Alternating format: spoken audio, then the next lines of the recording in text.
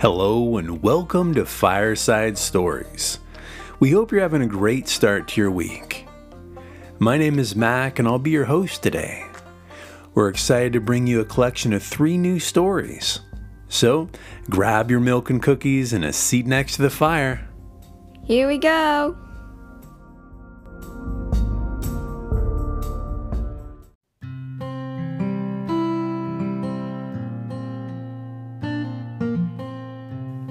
Today's story collection comes from Eggermeyer's Bible Storybook by Elsie E. Eggermeyer. Barnabas and Saul at Antioch. Many believers fled to other cities and nearby countries when life became dangerous for them in Jerusalem. Wherever they went, they told about Jesus. And many who heard believed in Jesus too. Some of the believers fled northward to the country of Syria. In the large city of Antioch, they made their homes. From the very first, they preached about Jesus, both to the Jews and to the Gentiles. Many who heard believed and turned to the Lord. When the church at Jerusalem heard about the believers at Antioch, they sent Barnabas to visit them. It took him several days to get to Antioch. As soon as he reached the city, he wanted to meet the believers. How impressed he was with the great number of Gentiles who now believed in Jesus. He rejoiced and encouraged them to serve the Lord with all their hearts. The believers brought their friends and neighbors to hear Barnabas preach, and many more people were won to the Lord. The church at Antioch was growing so fast that Barnabas needed some helpers. He remembered that God had called Saul to preach to the Gentiles. Saul was now in his hometown of Tarsus, not far from Antioch. Barnabas decided to go see Saul. Barnabas and Saul were glad to see each other again. Barnabas did not return to Antioch alone, for Saul came with him. For a whole year, the two preached the gospel there and encouraged the believers. The townspeople noticed that people who believed in Christ acted differently from others. They began calling the believers Christians because they acted like Christ. Prophets from Jerusalem came to visit the church at Antioch. They said God had showed them that there was to be a great famine throughout all the lands. Time passed, and a great famine did come. Word reached the church at Antioch that the believers in Judea were hungry and in need. At once, the Antioch Christians wanted to help. Each man gave as large an offering as he could. Then the church chose Barnabas and Saul to take this offering to the saints at Jerusalem. When Barnabas and Saul arrived in Jerusalem with the offering, they probably stayed at Mary's home. She was one of Barnabas's relatives. When the two got ready to go back to Antioch, Barnabas and Saul invited Mary's son, John Mark, to go with them. This young man wanted very much to work for the Lord. Gladly he said goodbye to his friends and went with Barnabas and Saul. Later, John Mark became a fine gospel worker and carried the gospel to heathen lands. Finally, he wrote the gospel according to St. Mark. You will find the stories he wrote in your Bible. Barnabas and Saul, first missionaries. The church at Antioch grew so large that it took several teachers to minister to the people.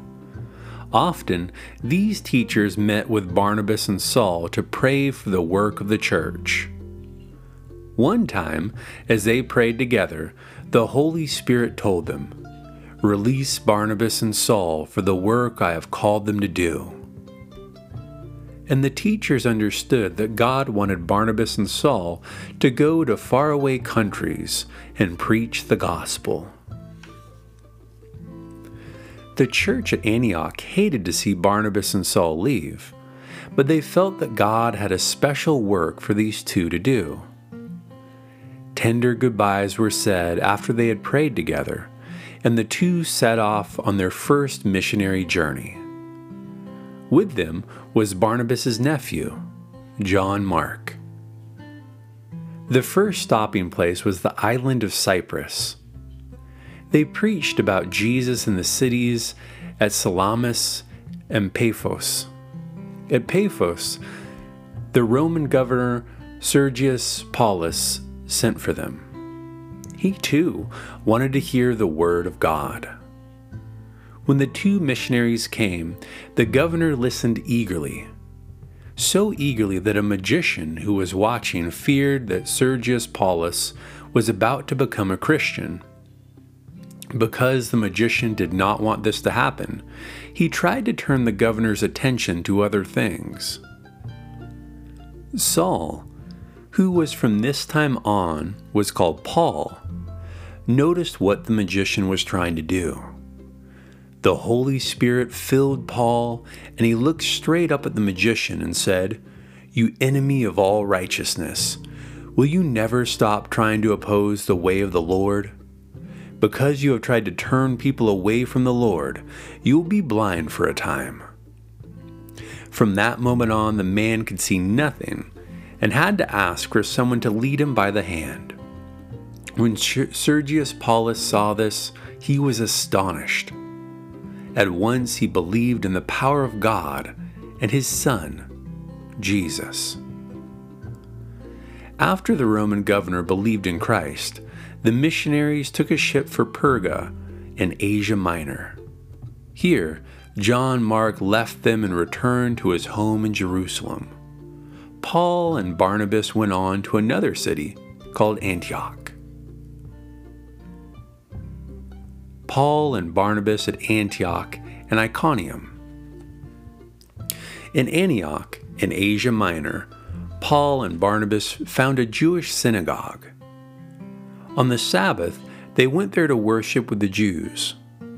When the rulers of the synagogue saw these strangers, they told them, "You men and brethren, if you have any word of encouragement for the people, speak to them." At this invitation, Paul stood up and told them about Jesus, how he died and was resurrected, and through him we might have forgiveness of sins. When Paul had finished preaching, the Jews left the synagogue. At once the Gentiles came and begged Paul to preach the same sermon to them on the next Sabbath. Some of the Jews did not like what Paul had said, but others wanted to hear more. On the next Sabbath, the whole city met to hear the missionaries tell about Jesus. When the Jewish leaders saw the crowds following Paul and Barnabas, they were jealous.